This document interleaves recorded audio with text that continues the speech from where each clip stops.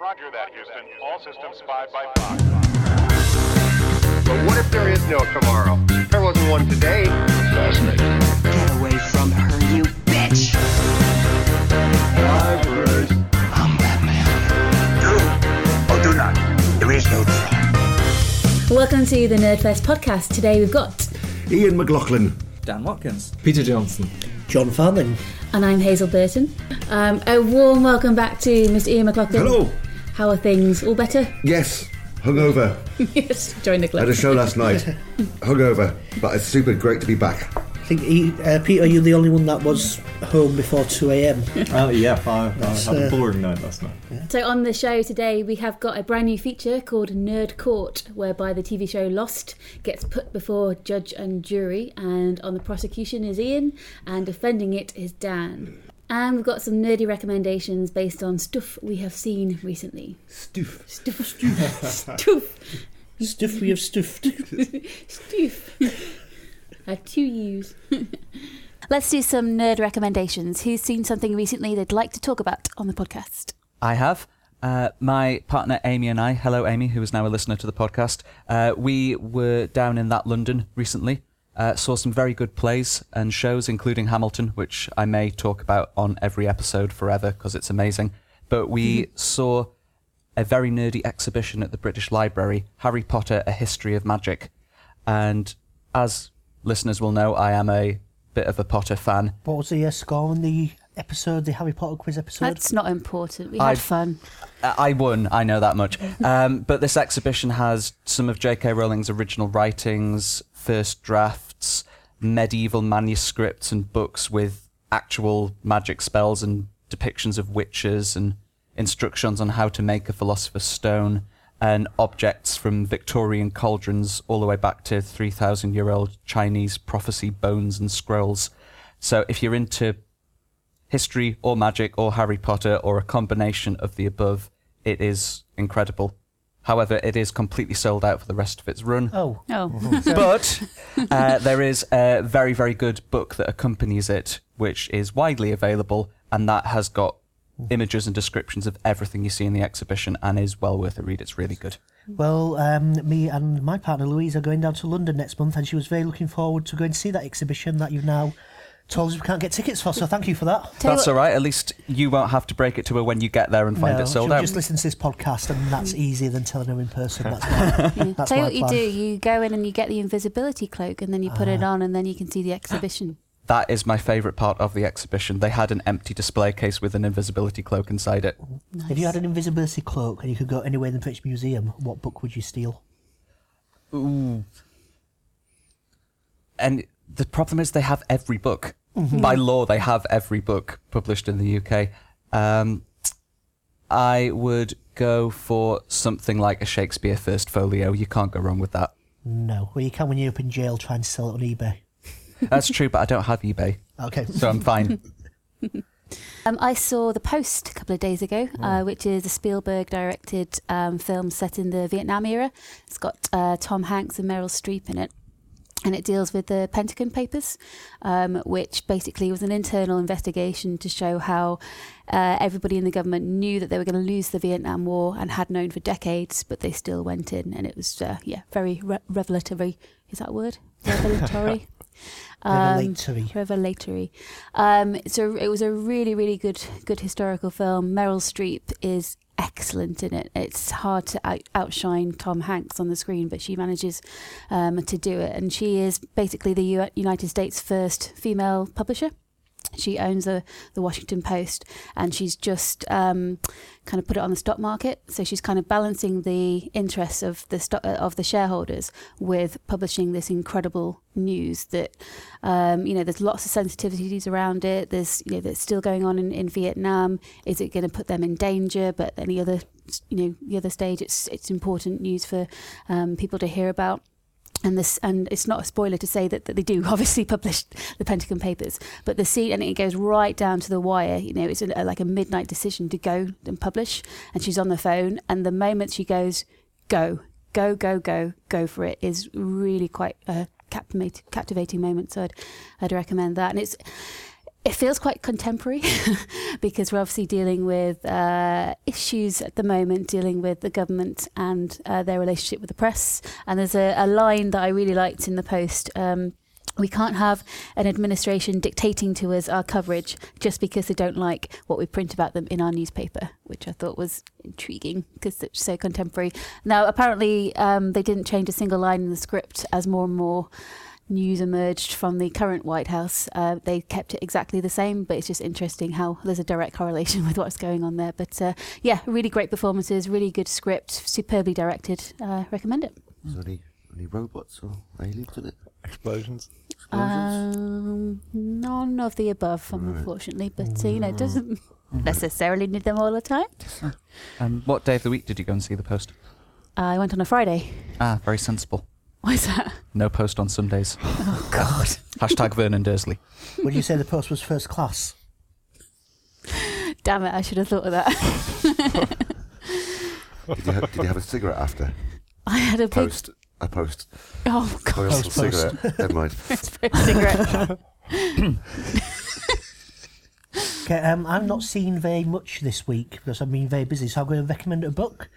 It's a book I was actually reading before Marquis Smith, who's the singer in The Fall, died this week.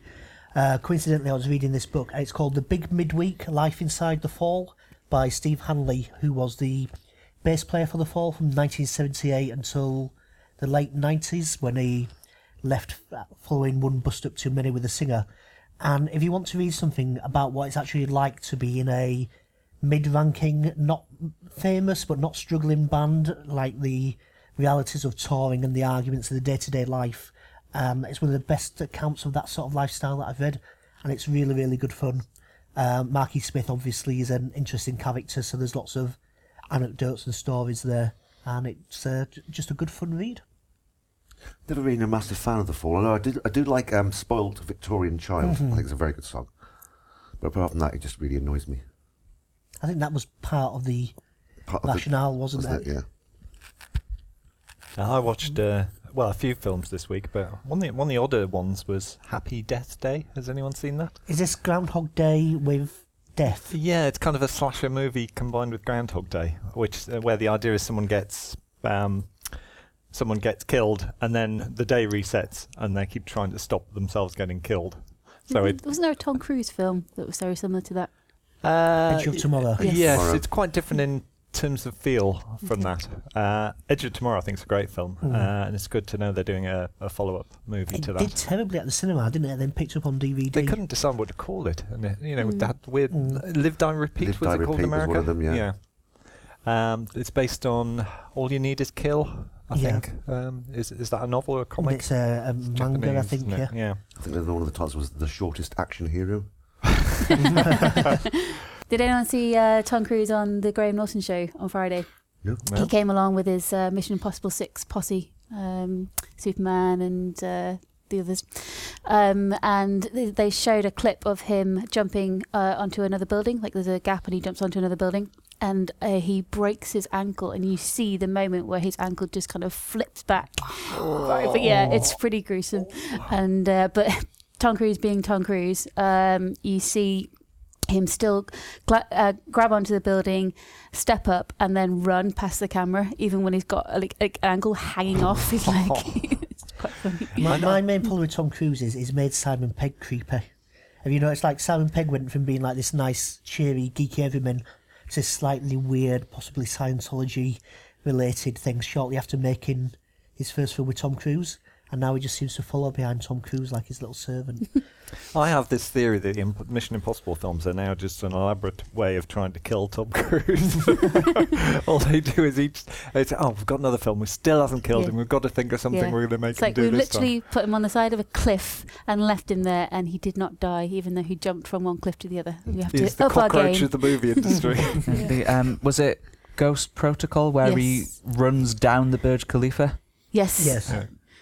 I don't know how anybody can do that, but Tom Cruise did and lived, which is impressive. He can also Cockroach, fly fighter jets. told you. Yep. Racing cars. And make a good cocktail. Yeah. Multi-talented bloke. Can't look after Dustin Hoffman though. Yeah.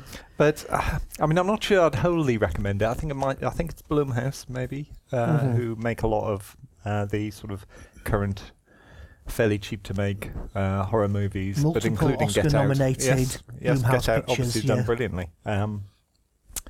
So I was kind of disappointed it wasn't cleverer. I think I wanted it to be cleverer about the idea of the day resetting and finding different solutions, and also the lead character remained unsympathetic. She didn't learn to be a better person in the way that Bill Murray's character does in Groundhog Day, which is what you're expecting her to do, until the sort of very last time through that she finally redeemed herself a little bit. I saw the Groundhog Day musical when it was in London, and that was really, really good. And it's just been pulled in America because of low ticket sales, which is a shame, because it was Tim Minchin who did Matilda amongst other things, and it was just staged really, really inventively. And the guy who plays Carl Weathers, is that the name? No, Carl Weathers. He's from Predator. He's from Predator, isn't he? What's the name of the character in Groundhog Day? I wish it was Carl Weathers. It should be Carl Weathers, yeah. Where he has to fight Rocket every day. No, that's somebody else. It's Apollo Creed. That's Apollo Creed. Played by Same Carl actor. Weathers. Played by Yeah. Carl Weathers, yes. But you forget about Bill Murray within the first 5 minutes of the play, which I think is an achievement, considering he's so synonymous with that role. Phil. Phil Weathers. No, Phil is the character name, isn't I it? thought Phil was the name of the groundhog. No, that's Piscatawny Piscatawny Phil. For a film that I've seen over and over again, we're surprisingly dubious on the facts. But the musical was brilliant. It's a shame that it didn't do that well in America, but I think it's coming back over here. Maybe next year or the year after.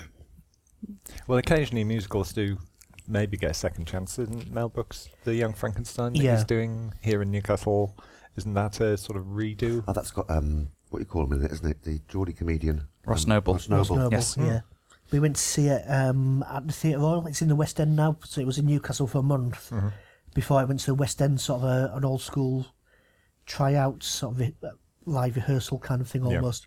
And it was a really good film, properly old-fashioned and old school, and a little bit sexist in a way that if it wasn't Mel Brooks, you wouldn't get away with it. So resolutely old-fashioned, but very theatrical, and you came out, you felt, you got your money's worth.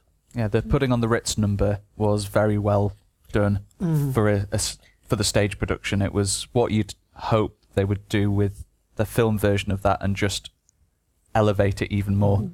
We saw it at the same time, didn't we, Dan? We were in the very same auditorium on the very same night, but neither of us saw Mel Brooks. I was completely besotted with Madeline Kahn back in the day. She's one of the sexiest women I've ever met. Not met, but would like to have met. Actually met. Sweet mystery of life, at last I found you. Is that in? That's Young Frankenstein, yeah. Yeah. No, but do they do that on the stage bit? Yeah. It's very, very much the film. Every beat of the film is there. They don't take any wild detours with it. It's more like a homage, I suppose, isn't it? I've been to see, lucky enough to see The Shape of Water. Mr. Toro's brand new movie, which has got, is it 13 Oscar nominations? Most, yeah. Every single one of them, I think, absolutely deservedly. I think it's one of the best films I've ever seen. It perfectly blends romance with a classic monster story. Sally Hawkins plays a mute cleaner working for this dodgy corporation. Does that mean she cleans mutes?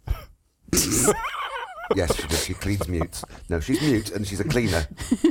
A lowly Quite cleaner. difficult because they can't tell you where the dirt is. Who accidentally encounters said thing. I won't give it too much away. And it's beautifully acted. I mean, Sally Hawkins doesn't say anything in the movie, really. And the monster is by, his name was Doug Jones, isn't it? Who's also in Star Trek Discovery playing, is it Saru? Yeah. Saru? Plays the monster in it. Absolutely brilliant. He was Abe Sapien in Hellboy. That's right, yeah. Yeah, the cinematography is incredible. The art design is out of this world. It's reminiscent of the video game BioShock. Just the aesthetic of the world that they're in. It has that kind of feel to it. And the colour palettes are amazing. Del Toro's direction's incredible. The script is out of this world. So beautifully multi-layered. It's unashamedly romantic, but also very dark and twisted as well. I can't recommend that highly enough. So when it comes to your cinema, get straight out and see it. Have you heard it's a bit of controversy this week with it about, I can't remember the name, unfortunately, but there was a TV movie in the late 60s, early 70s about a woman who befriends a dolphin in a research lab. An intelligent dolphin communicates with it via sign language and helps it escape in a laundry basket and so on. And apparently people are saying that there's a lot of similarities to this TV movie, which Del Toro says he's never seen, and The Shape of Water. Obviously it's interesting they've just brought this up in the week after it's got the Oscar nominations, whether they're after some money or... Sounds very similar to Free Willy. I was very disappointed with that. Not what I was expecting. Oh, God. You didn't get that. Damn you, SeaWorld. And finally, Ian Mayer from I think he believes he's tied to something, has sent in his... Not you. I haven't tied your legs to your chair, don't worry. You will never leave. We are recording for 17 days. No, Ian Mayer cannot be with us today, but he has explained why in a clip that he has just sent in based on his recommendations for you. Nerds, I'm so sorry I can't be with you today. I've been travelling with work and I'm kind of stuck at an Antarctic research facility. Oh, it's cold and bleak and full of grumpy men. But yesterday we found a dog, and he's lovely. He's very friendly. He keeps licking my face. But there's been some personnel issues. Tempers are a little frayed, and long story short, I'm tied to a chair. A very bearded man keeps trying to give me a blood test, but I really, really don't think he's qualified. So what's good and worth talking about? Well, I read a good book recently, and as nerds, books are in our purview, and it's a novel called The Exphoria Code. If you Google it, don't Google Euphoria, because that's a different thing, but it's a contemporary spy thriller about an MI6 agent called Bridget Sharp, or Bridge, as she calls herself, who specialises in cyber espionage, and it's really, really good. It's fast-paced, it's quick, and it feels sort of grounded and realistic. It's by no means a James Bond kind of spy novel, but there is moderate punching and action.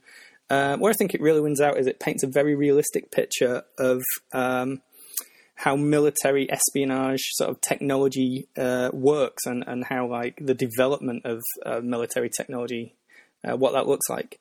And it's kind of, how scary the sort of super connected internet world is, but it's not slow, it's not laboured. The prose is really sharp, and it's got a kind of winning realism to it. For example, during a quite tense scene, Bridge, as she calls herself, has to do some hackerish stuff, so she's in the midst of a massive crisis. She gets out a laptop and surrounded by the police, and the first thing she asks for is a cup of tea. Now, that's perfect. That's more English than James Bond, and that's how you respond to a crisis. Now, the Exphoria Code is written by Anthony Johnston, who's a writer whose work I know sort of quite well. He writes loads of comics, hundreds of comics, and he's written for computer games, as well as novels like this. Now, he did a great post-apocalyptic comic series called Wasteland that's got a kind of fantasy western vibe to it that's worth checking out. But Anthony's probably best known for a graphic novel called The Coldest City, illustrated by Sam Hart. Now, this was filmed under the name Atomic Blonde, starring Charlize Theron as British agent Lorraine Broughton. Now, I found the film a little confusing, maybe a couple of twists too many, but it was visually stunning and has the best action sequence that was filmed last year by a mile. Towards the end of the film, you'll know it when you see it. Now, Atomic Blonde was directed by David Leitch, who's co-directed John Wick. He did a bunch of the action sequences that, and is directing Deadpool 2. Now, he's one of these guys who had like 3 lives. He's been a professional stuntman, a stunt coordinator for years, and he was Brad Pitt's stunt double in Troy. How cool is that? A lot of love for stunt performers. They make geek stuff cooler. And don't you love Charlize Theron's decision to go full Keanu and recreate herself as an action movie star? With Fury Road, she co-starred in one of the greatest action films of all time, and in Atomic Blonde, she's doing bruising work in these fight scenes. Can you think of another Oscar winner with that kind of career trajectory? Gone from, award-winning indie stuff to like full-on action films? I can't. Now, Atomic Blonde, as I say, I like the film, but I found it a little convoluted. Now, that's not a problem with the graphic novel it's based on, which is less action-packed, but has this kind of solid, grimy John le Carré vibe to it, and beautiful black and white artwork. Now, if that kind of thing's your bag, There's a prequel graphic novel called The Coldest Winter, this time drawn by another guy, Steve Perkins, but with a similarly kind of austere black and white style. Now, for my money, it's a better book. It's a real kind of cat and mouse spy tale in Soviet-run Berlin, and well worth seeking out if that's your kind of thing. So that's what's cool and that's good, and I've got to get myself untied from this chair somehow. Later, nerds. All right, time for a brand new feature called Nerd Court. Now, as you can hopefully tell, we all get on exceptionally well and we like most of the same things, but on occasion we disagree over certain films, certain TV shows. And when that happens, that TV show or that film is going to be brought in front of the Nerd Court. So I'm going to hand over to Judge John to explain the details.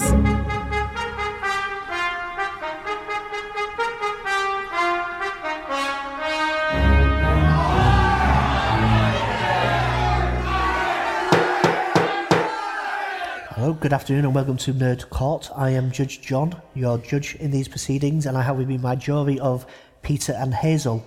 On trial today is the TV series Lost, which stands accused of being a waste of 6 years of everyone's time. Totally unbiased, Judge. A total disappointing mess from start to finish that clearly had no idea where it was going when the writer first pitched it. However, as a neutral judge, I'm here to hear any arguments to the contrary. So, attacking Lost, we have Ian McLaughlin, and defending this terrible, terrible series, we have Daniel Watkins. So we will begin with the opening statement of Ian McLaughlin, who will be attacking the TV series Lost with all the vigour that we expect of with all the vigour that it deserves. I put it to you, Daniel Watkins, that you are charged with wantonly and knowingly being a fan of the TV series known as Lost, and that you, Daniel Watkins, are prepared to defend its merits inasmuch that it constitutes a viable and valid entry into the prism of classic sci-fi television. Without holding and without prejudice, I challenge your statement as folly and foolery, and here I stand ready to counter your argument. In response, Daniel? Ladies and gentlemen of the jury, if the charge is my fandom of the TV series Lost, then I confess I am guilty. It is a show that I have been gripped by, hooked on and obsessed over like few others, and it has given me many of my favourite ever television moments. I hereby compel the ladies and gentlemen of this jury to hear my defence, as I prove beyond reasonable doubt that it has been unfairly maligned and criticism against it is misguided and unjust. Your Honour, if we may proceed. May I proceed? You have a piece of evidence to bring in. If Your Honour pleases, Exhibit A. Writing by committee. As with many big-budget series from America, after the first episode or season, a gaggle of writers are brought in to continue the storylines, as studios tend to think along the infinite number of monkeys and typewriters line. Usually, there's a series bible, a list of the creator's commandments that ensure continuity is studied through the Noah's story arc. But Lindelof and J.J. Binks never expected Lost to last more than one season. And before they could lay down scripture, writers were hired and fired at very near the speed of light to continue the legacy as the studio struggled to cope with the unexpected success on their hands. Panicking they might lose fans, and under extreme pressure, the writers pulled through more genre excretia at the proverbial fan than a gorilla in captivity hurls turds at visitors. Indeed, Lindy Bop himself admitted he had no idea where things were going, and his original vision had been blinded by the executives' knee-jerk demands on the team.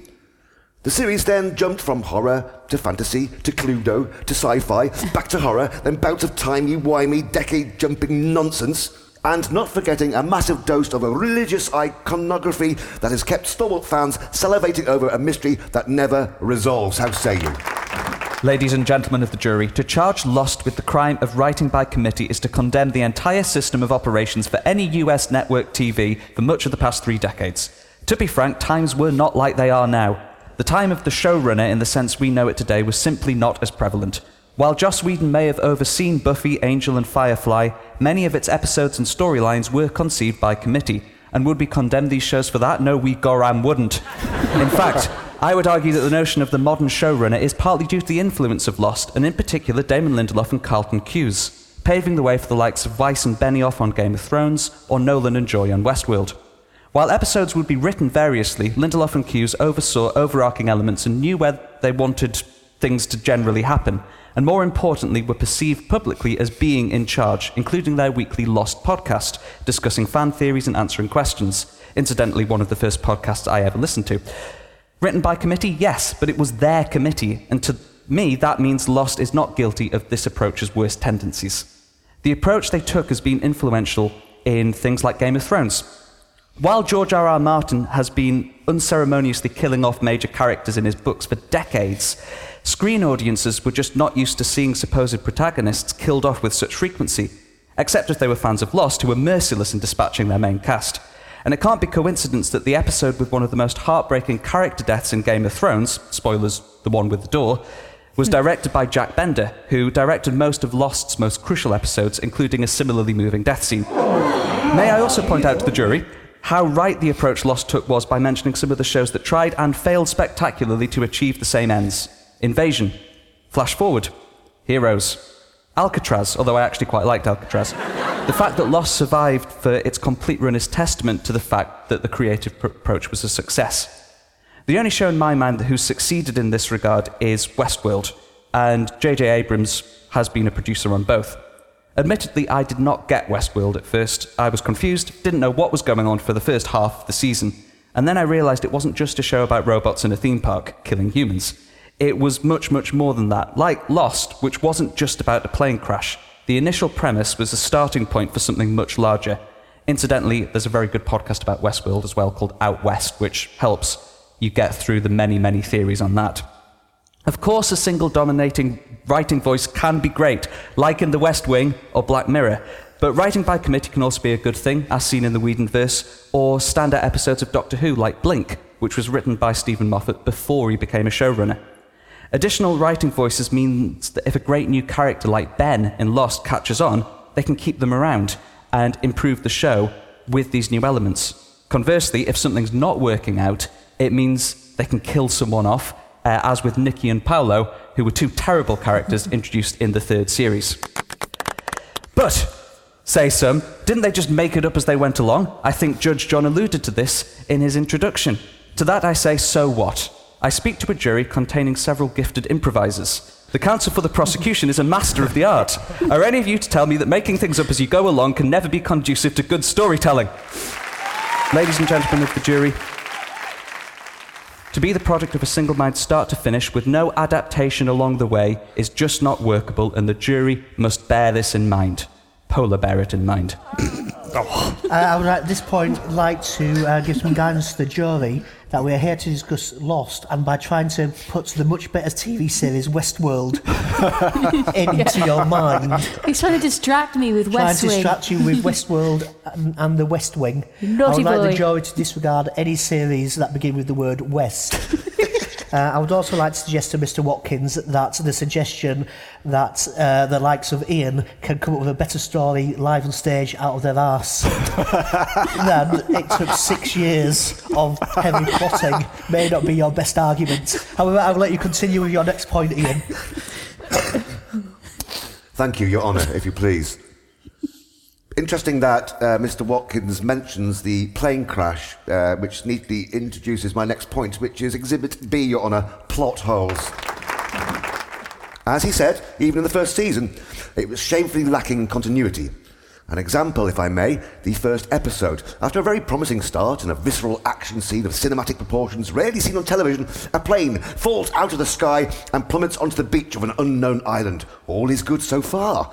But as the survivors emerge from the twisted wreckage and the plane engine still throttles like an inferno in the sand, we notice there are actually at least 50 people walking around on the beach, dazed and confused. And suddenly, 30 of them just disappear, leaving the core cast. This is just the very beginning of plot holes in this terrible, terrible travesty of a television show.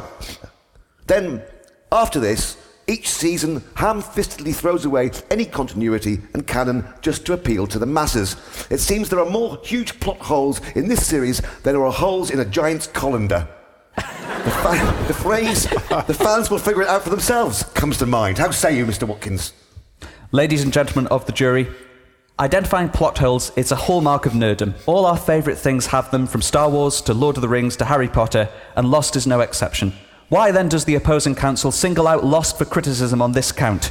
Simply put, he is not a fan, and for a non-fan, no explanation of these alleged plot holes is sufficient. For the Lost fan, as with any fan of any other nerdy property, no explanation is necessary. But this is not to suggest that things were left unexplained. What many people misunderstand about Lost is that it was first and foremost a fantasy show. While the first season may have been incorrectly marketed as a castaway drama of a bunch of folks who crash-landed on an island, the key thing is it's a magic island. And once the more fantastical elements came to the forefront, people switched off because it wasn't the show they thought it was. Is this Lost's fault? I say no. It was clear from the beginning that this was no ordinary island. Dead people appearing in front of the living, smoke monsters appearing from nowhere. In any other fantasy program, the explanation of because magic would be enough, but not for Lost. I hope the jury may see the injustice here. Sometimes having the answers is not what we want, even when we might think it is. We all know the downside to theorizing unnecessarily about plot points. We've seen it in these wretched online reactions to The Last Jedi. What happens when the answer you've come up with in your head is not the answer eventually given? The answer is not your answer, and must therefore be shit, or a plot hole, or nonsense, or all three. I do not accept this for Star Wars, and I do not accept it for Lost. It didn't need to explain everything to satisfy those parts of the audience who would only disparage the answers they received, or worse, had already switched off and only returned for the last episode. But the important thing is, it actually did. It attempted to wrap up its plot holes in the final season, and this attempt, valiant though it may have been, contributed to that season being comparatively weak. I do not deny that. But to dismiss a whole show for a few plot holes when so much of its plot was so compelling, I cannot agree, sir. Also, they explained the polar bears in Season 2 if you've been paying attention. Why does the island move? Because magic. Who made the huge four-toed statue? Some people who used to live there. Why does it only have 4 toes? Because weird. Why is the island a super magnet? Magic. Where did Jacob and Smokey's stepmother come from? The sea. Who taught Jacob the secrets of the island? Some people who were already living there. How can Richard travel off the island? Because magic. It's a fantasy show. Magic exists. If Your Honour pleases. Exhibit J, Your Honour. Now, bearing in mind that a lot of fans of Lost exclaimed, "What the fuck?" and we've been cheated after the ending, if I may, Mr. Watkins, could I ask you to explain the denouement as you understand it? Perhaps an overview of the entire story arc leading up to this might be useful as well. You've got 1 minute. Ladies and gentlemen of the jury, I will first relay to you the story of my Lost fandom. I watched Season 1, I liked it. It ended with the characters having finally opened the mysterious hatch, peering down and down and down, and I had to know what happened next. As quickly as I could, I watched the first episode of Season 2. The opening sequence blew my mind, and from there, I devoured everything to do with Lost. And the great moments, the more I got into it, kept coming. Season 2's full of them, the Season 3 finale, the Season 5 finale. The more you put into it, the more you got out of it. For people like me, the finale provided great emotional closure for a 6-year journey. It was like getting to see all your old friends happy and content. It gave me a warm, fuzzy feeling. But looking back, Season 6 has problems. It's flawed. It's the only season I've never rewatched. The flash sideways, that they call it, is more than a bit crap, and you can kind of disregard that for the inconsequential fluff it is. But there's loads of great stuff. From guest stars like John Hawkes in 3 Billboards from Ebbing, Missouri. Alison Janney's in it. They make it worth watching. And the episode includes a 50-minute epilogue that is immediately satisfying on many levels that the actual series wasn't. I wish they'd used that. But the ending itself is another element of the show fundamentally misunderstood by the opposing counsel. Like all of Lost, it's intended... Minute up, Mr. Watkins. Fair enough. I will let you continue. Thank you. Like all of Lost, the ending is very clearly intended to be open to interpretation. If you take it at face value and find it wanting, you might just need to take it a different way. The finale sequence is curiously tailored towards one character, so to take that as an objective version of what happens to everyone might not be the literal interpretation of what happens. If you want a concrete ending, it's right there in the finale in plain sight. If you want to know what really happened, some of them leave the island, some of them stay on the island, some of them die. The end. Might be boring in comparison, but it does make sense. But for the critics, such as the opposing counsel, neither ending sufficed, and I expect no ending ever would. At the time, the ending that I got was exactly what I was hoping for. Logic be damned. Only a thoroughly dispirited viewer looking for flaws could argue that it was not emotionally satisfying. And if that is the case, you, like I, cannot be objective about this. Besides, the worst finale in TV history is clearly How I Met Your Mother, which, if there was a top 10, would take all 10 positions. Again, Mr. Watkins, we're not here to discuss How I Met Your Mother. We should be, it's terrible. I would like to discuss How I Met Your Mother, but that's an entirely different... Objection. I am your father. Just before we close, Your Honour, you didn't really answer my question. I wanted a 1-minute summary of the entire story arc and explanation of the ending. Of course. Some people plane crash onto a magic island. Many people have lived on this island using its various magical properties. The people on the island have been considered worthy of not only living there, but taking over the protection of it from outside agencies who want to use its powers for evil. One of them ends up staying on the island, taking on that role. The others, unhappy with the situation, are able to leave if they survive, because many bad people are trying to kill them. Some of them succeed. I rest my case, Your Honour. It sounds terrible. But one more thing. Please, why all of this timey-wimey, jumping around nonsense, creating enough paradoxes, more paradoxes than going back in time to kill your own father? Funnily enough, I think that does happen. I rest my case. I am an absolute apologist for Lost's time travelling, and this is for 2 reasons. One of them is the character of Daniel Faraday, played by Jeremy Davies from Saving Private Ryan, who is one of my favourite TV characters. Yet again, trying to associate with a much better film or TV series. May I be allowed to continue? You may continue. So, Daniel Faraday is one of my favourite ever TV characters. His character was crucial to this element of the show, and if they hadn't had that bit in it, he wouldn't have been in it, and if he hadn't been in it, I wouldn't have enjoyed the show as much as I did. So I can forgive any time-travelling nonsense because of that. Secondly, without the time travel, we'd have never had an episode called The Constant, which is one of my favourite episodes, not just of Lost, but of any TV series. Very emotionally satisfying, tense, gripping. It had everything you could want in an hour-long TV show. And another great character, Desmond. And if there was no time travel, that episode wouldn't happen. And if that episode didn't happen, I would have been sad. Do either of you have any closing statements? I have a few. One closing statement. Lost is shit. How say you, Mr. Watkins? I say I have been given a biased judge. I stand no hope of acquittal, and yet I continue to defend it, as I know others out there in the pod universe would. Whatever happens, happens, but jury, please save my show from nerd jail. Before the jury retire, we've heard the evidence, but before I would like to think about the people involved here.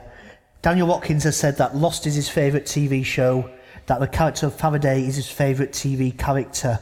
I can only assume that if Lost is his favourite TV show, Daniel Watkins spent his childhood locked in a room with only a TV unconnected to the wider world and a Lost box set. Do you want to destroy his hopes and dreams? I think we do. I think we do. I think we do. Is Lost going to nerd jail? Yes or no, Hazel?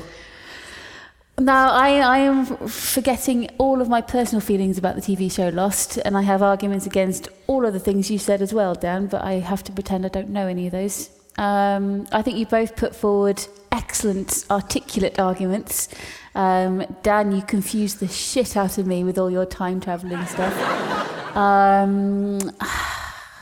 I am going to recommend that Lost should go to Nerd Day. I concur. I think I personally watched it about 2 seasons worth before just deciding it was going into the X-Files worthy nonsense of a story arc that just doesn't make sense and wasn't planned from the beginning. And I don't think it ever truly exonerated itself from the guilt of story jail that it should deserve. This is all based on the evidence you just heard and not your own personal opinion. That didn't sway me enough. I don't think there was a strong argument against it enough sufficiently. Okay, I'm going to say that I thought Ian made some very good arguments as to why Lost deserves to be in nerd jail. However, I then listened to Daniel's replies, and Daniel is a man I have known and respected a long time, and if Daniel feels that strongly about the show Lost and can defend it, then there must be something there. However, Daniel then shot himself in the foot by reminding me of the smoke monster, which is one of the most ridiculous fucking things I ever saw on a TV show ever. Lost is going to Lost jail. It's unanimous. Nerd jail for Lost. Lorna, may I recommend the sentence? Yes. I think he should be taken from this place and put in another place, left there till he's very sorry. The bad place. I'll be able to travel through time. It'll be fine. Thank you, Your Honour. Take him away. No.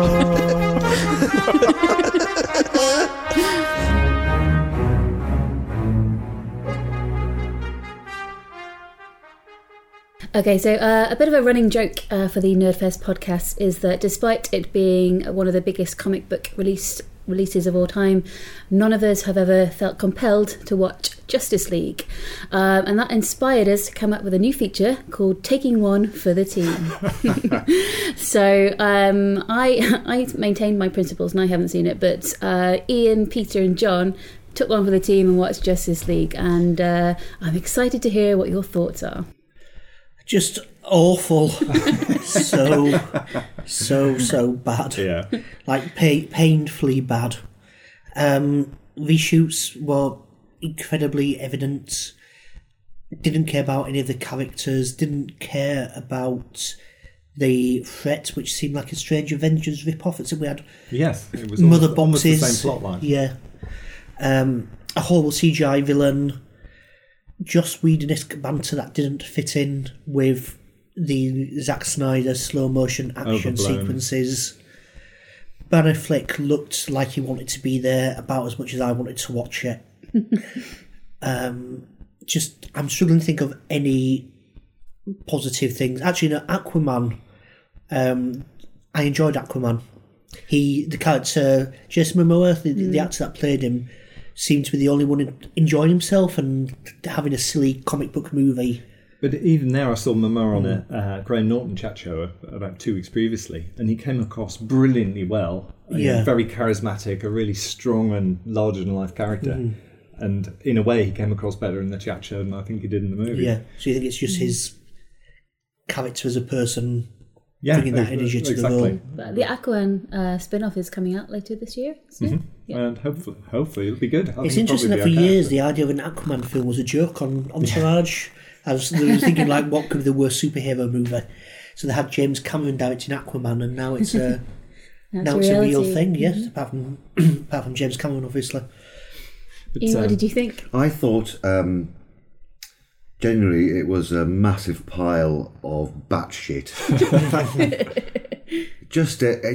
I didn't care about any of them. I mean, and I love Wonder Woman. I love Gal Gadot as well. Yeah. And like John said, she looked like she didn't want to be there.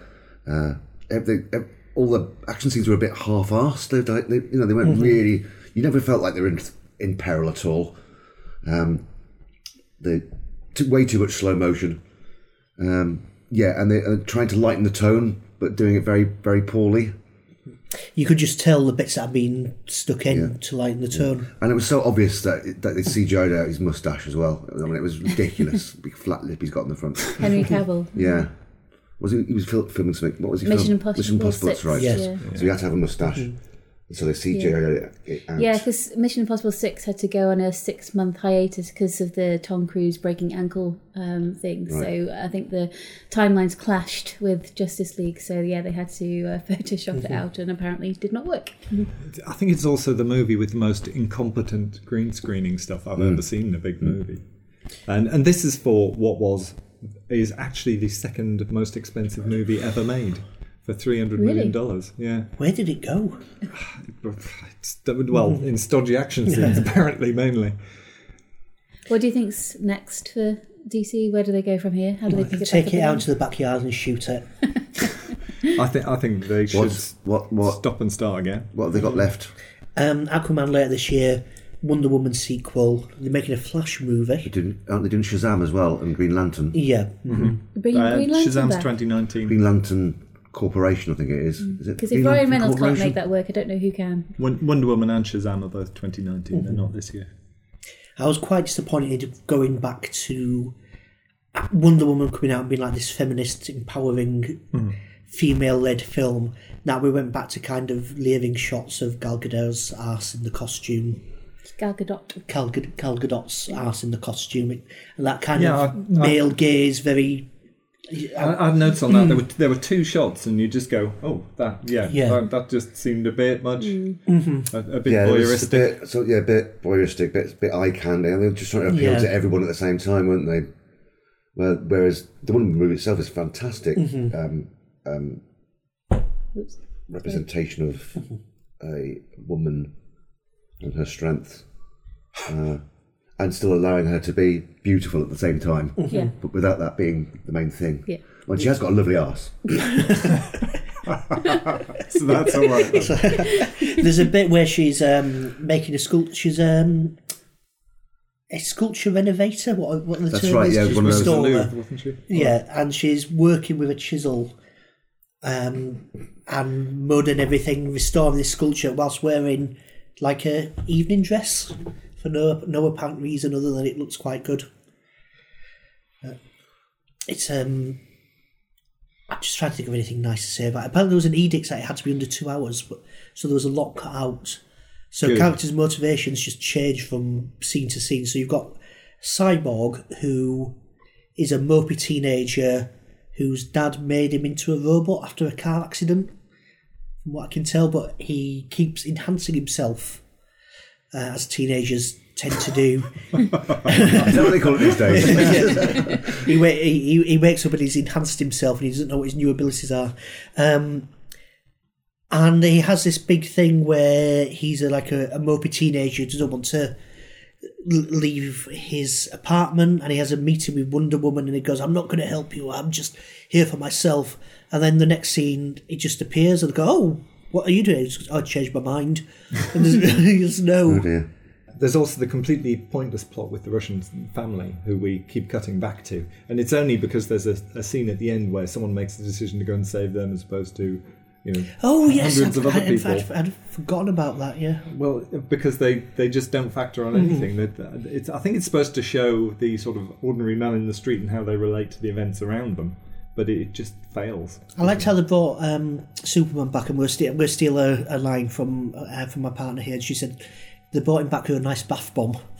It seems to be like they just put him with some hot water and put some bits in there, and then he comes back and he's very, very angry, wants to destroy all of them, and then he meets Lois Lane and that cheers him up again, and then suddenly he's back on their side, having completely forgiven Batman for more or less leading to his death in the previous film.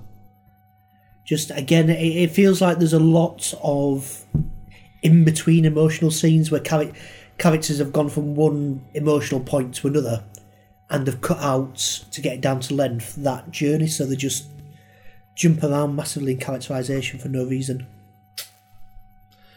But don't let us put you off. No. Oh, sorry. There were also, just after Clogs dug up, there's a line where Lois says he smells good, which is a bit strange after being dug up from the ground. All right. So, what would you give it out of 10? I would give it minus 1,427,000. I think you're being too kind. Okay, I'll give it 1. Okay, you give it 1. I would give it 3 out of 10 for Aquaman and Gal Gadot trying to do the best she can, and then I'm going to take 4 of those 3 away for Ben Affleck. Just so -1 again. The look of desperation, please get me off this set, in his eyes, the realisation that he's made a massive mistake, that's probably going to kill his career again. He's because he had planned to do a standalone Batman movie, but I think those have been shelved. He was going to direct it. He was going to write and direct it, and they said he didn't want to direct it because he didn't want to direct a script he wasn't happy with.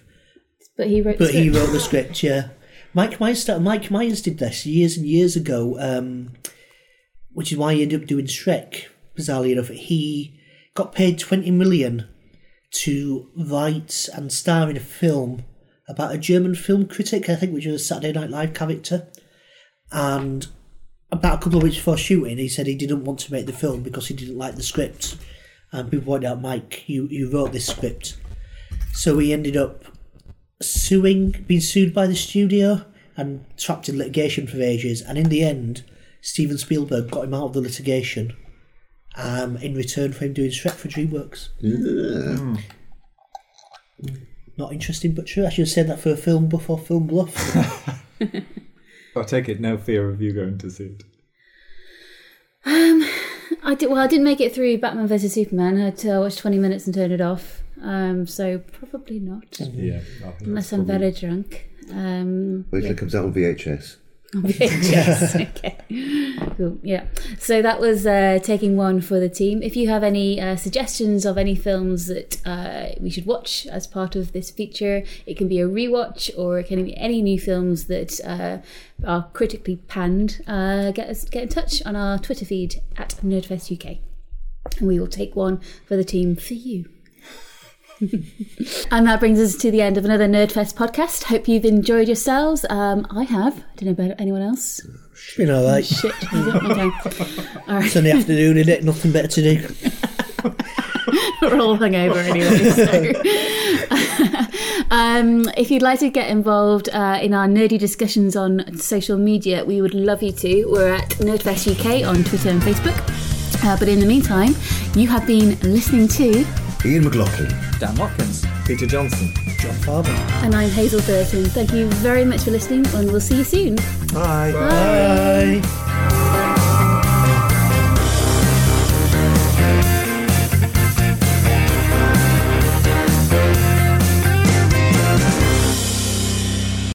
Just don't tell me what I can't do.